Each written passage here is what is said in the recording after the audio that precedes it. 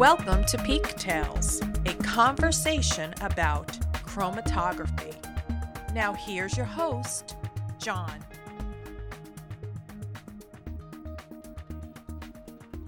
Good morning, good afternoon, and good evening, wherever you're listening from. This is John, and you are, of course, listening to the Peak Tales podcast. You know, we have seen a real uptick in the downloads of this podcast. People just taking this information and applying it in their day-to-day work.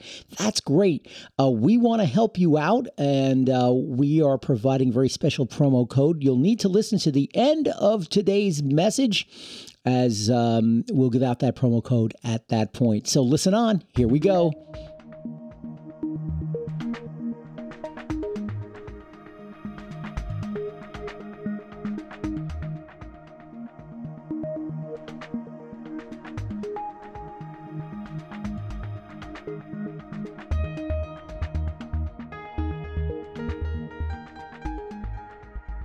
Hey everybody, this is John here. Welcome back to the Peak Tales podcast. Today we have one of our BioColumn field application scientists. His name is Paul Dinsmore. This is the first time he's been on our podcast, and he's going to talk to us today about PrEP HPLC, and most specifically the applications and columns that Agilent has to offer for bio-HPLC PrEP. Hi Paul, how are you? I'm doing good. Thanks, John. I look forward to the talk today.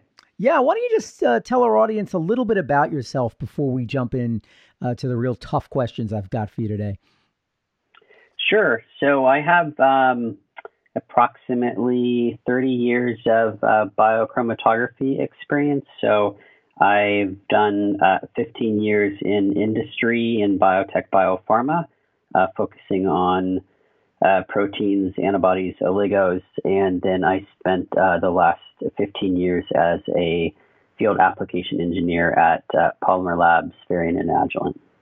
That's great. Yeah, no, we're glad to have you on board. I know you came over with that acquisition, and it has been great working with you out in the field for a few years, and now here we are remotely via podcast. But that's great. We've got a lot of information I know that you want to share today. Let's just start with what are some of the typical bio-HPLC PrEP applications that you see out in the field?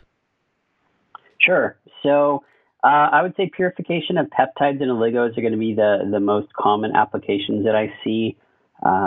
Specifically in regards to oligos, these are typically smaller 20 to 30 more therapeutic oligos, such as siRNA, miRNA, or antisense nucleotides.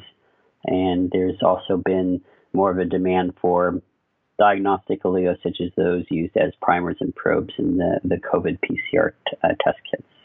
Why is the analysis and purification important?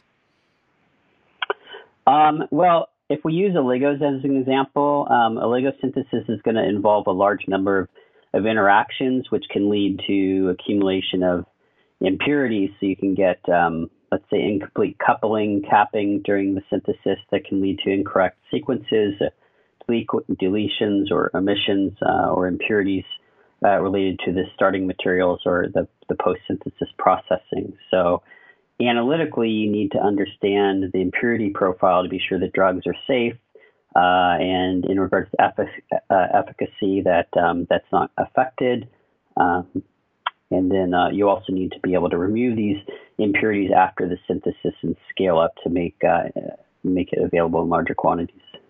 So what do scientists have that they can look at from Agilent in regards to BioColumn PrEP? Yeah, so we have a lot to offer. We have high pressure polymeric and silica-based PrEP columns. I specifically I think PLRPS is a nice option. These are polymeric polystyrene divinyl benzene columns, which are stable at high temperatures, so up to 200 degrees Celsius, wide pH range from 1 to 14. They're going to offer long lifetimes in these conditions and are available in a number of different pore sizes. And typically for 100 angstrom, we might use that for oligos up to 35 base pairs, let's say, but you could use them up to 70 base pairs. And then these columns also are going to be available, these PLRPS columns, going to be available in pre-packed columns up to 100 millimeter ID as standard part numbers, and they're also available as bulk media.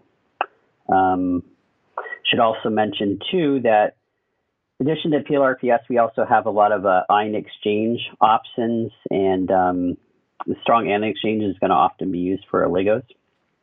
And we have those available up to 100 millimeter ID, as well as silica-based reverse phase and SEC up to 21.2 and 50 millimeter ID as standard part numbers. Yeah, now I know there's some questions that you get frequently. We were talking a little before we hit record here today. This is one of those questions. How does PREP HPLC differ from other types of PREP chromatography, such as FPLC? Yeah, that's a good question. I get this a lot. FPLC is typically done on lower pressure chromatography systems using lower pressure, let's say agarose-based soft gel media, which may have operating pressures as low as 1 bar and maximum pressures up to 5 bar. So at Agilent, we only provide the higher pressure HPLC polystyrene divinyl benzene, as well as silica-based particles and particle columns and media. And these are smaller. These are going to be smaller particle size columns and media, which can provide improved resolution.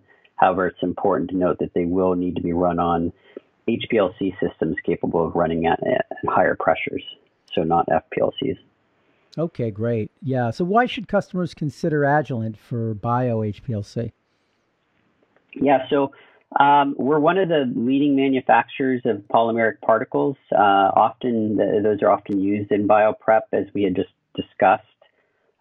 So we've been manufacturing process scale HPLC media for over 20 years, and we manufacture over 400 metric tons of polymeric particles a year. So also think it's important to note that we offer a complete workflow, which includes a nice suite of newer HPLC prep instruments as well.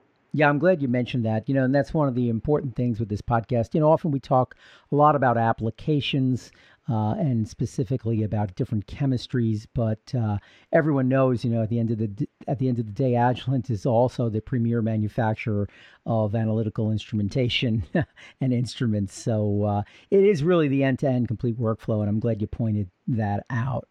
Now, what are some of the resources that we have available if people want to learn some more about bioHPLC? Yeah, sure. So we have biomolecule purification brochures. It includes information about our products and applications, our BioColumn catalog, as well as a couple application notes that specifically are regarding how to do scale-up calculations for peptides that are nice, and as well as we have some nice pre-recorded BioColumn prep seminars on our advanced bio webinar series, as well as a prep HPLC primer available. So I will note that that one is a little bit more focused on small molecule applications, but it still has some good examples in there. And all these are going to be available online at agilent.com. Yeah, that's right. I mean, you can find this on agilent.com. You can reach out to your chemistry and supplies specialist. And we can get you the information. Also, the show notes we can have there, the actual, what we call pub numbers of the brochures and catalogs and app notes that Paul just mentioned. So we have a little more time. And I wanted to maybe ask you, Paul, to touch on anything else that folks should be keeping in mind when they're thinking about scaling up.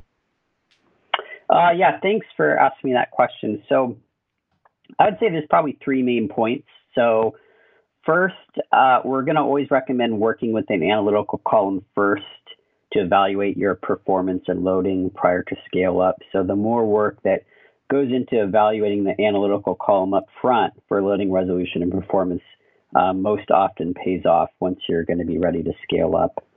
And we do offer many analytical, what we call prep evaluation columns in the same particle size, length, and chemistry as our prep columns to aid in this assessment. 2, I would say Customers sometimes ask us for loading specs, and we can do that, but we're only going to be able to provide rough estimates. So since loading can vary widely depending on the complexity of the separation and how much resolution is going to be needed by you. So just as an example, if you're looking at a 21.2 millimeter ID reverse phase column, you might be able to load as much as on the high end 400 milligrams for an easy biocolumn separation.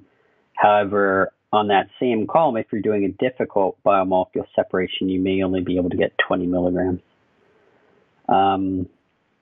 3, I would say it's important to make sure you're using the correct flow rates, and this is something that's sometimes overlooked for biomolecules.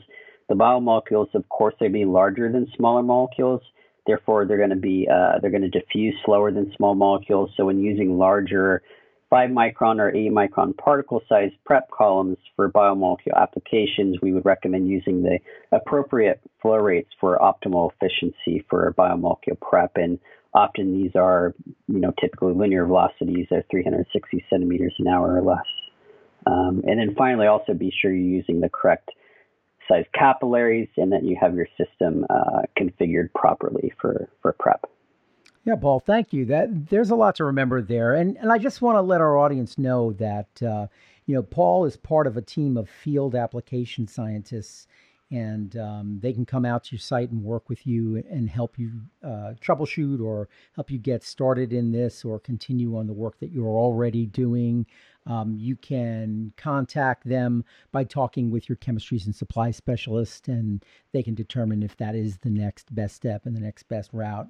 But Paul, I do want to thank you for coming on the show here today and touching on this. I mean, this is kind of an overview. This is a very deep topic, I understand, and we can't cover it all in 12 minutes.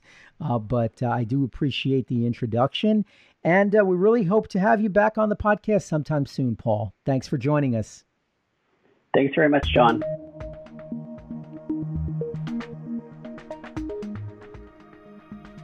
Hey, that was a great discussion, and I just want to make sure that I give you the promo code so that you can take advantage of a special offer that we have for you, the podcast listeners. The promo code is 15991599. It is available in North America only, and there are some limitations, so please check that out online when you go to place your order with us online, or if you're talking to one of our representatives. So again, promo code is 1599. Thank you so much for listening. You know what? There's one more thing you can do for us. You can go out and tell your friends about the Peak Tales podcast. You could forward them this episode and other episodes as well. You can send them over to peaktales.libsyn.com, and there they can subscribe. This way they'll never miss an episode of the Peak Tales podcast. Thank you so much for your time today, and we look forward to coming to your podcast app real soon with another great episode. Bye for now.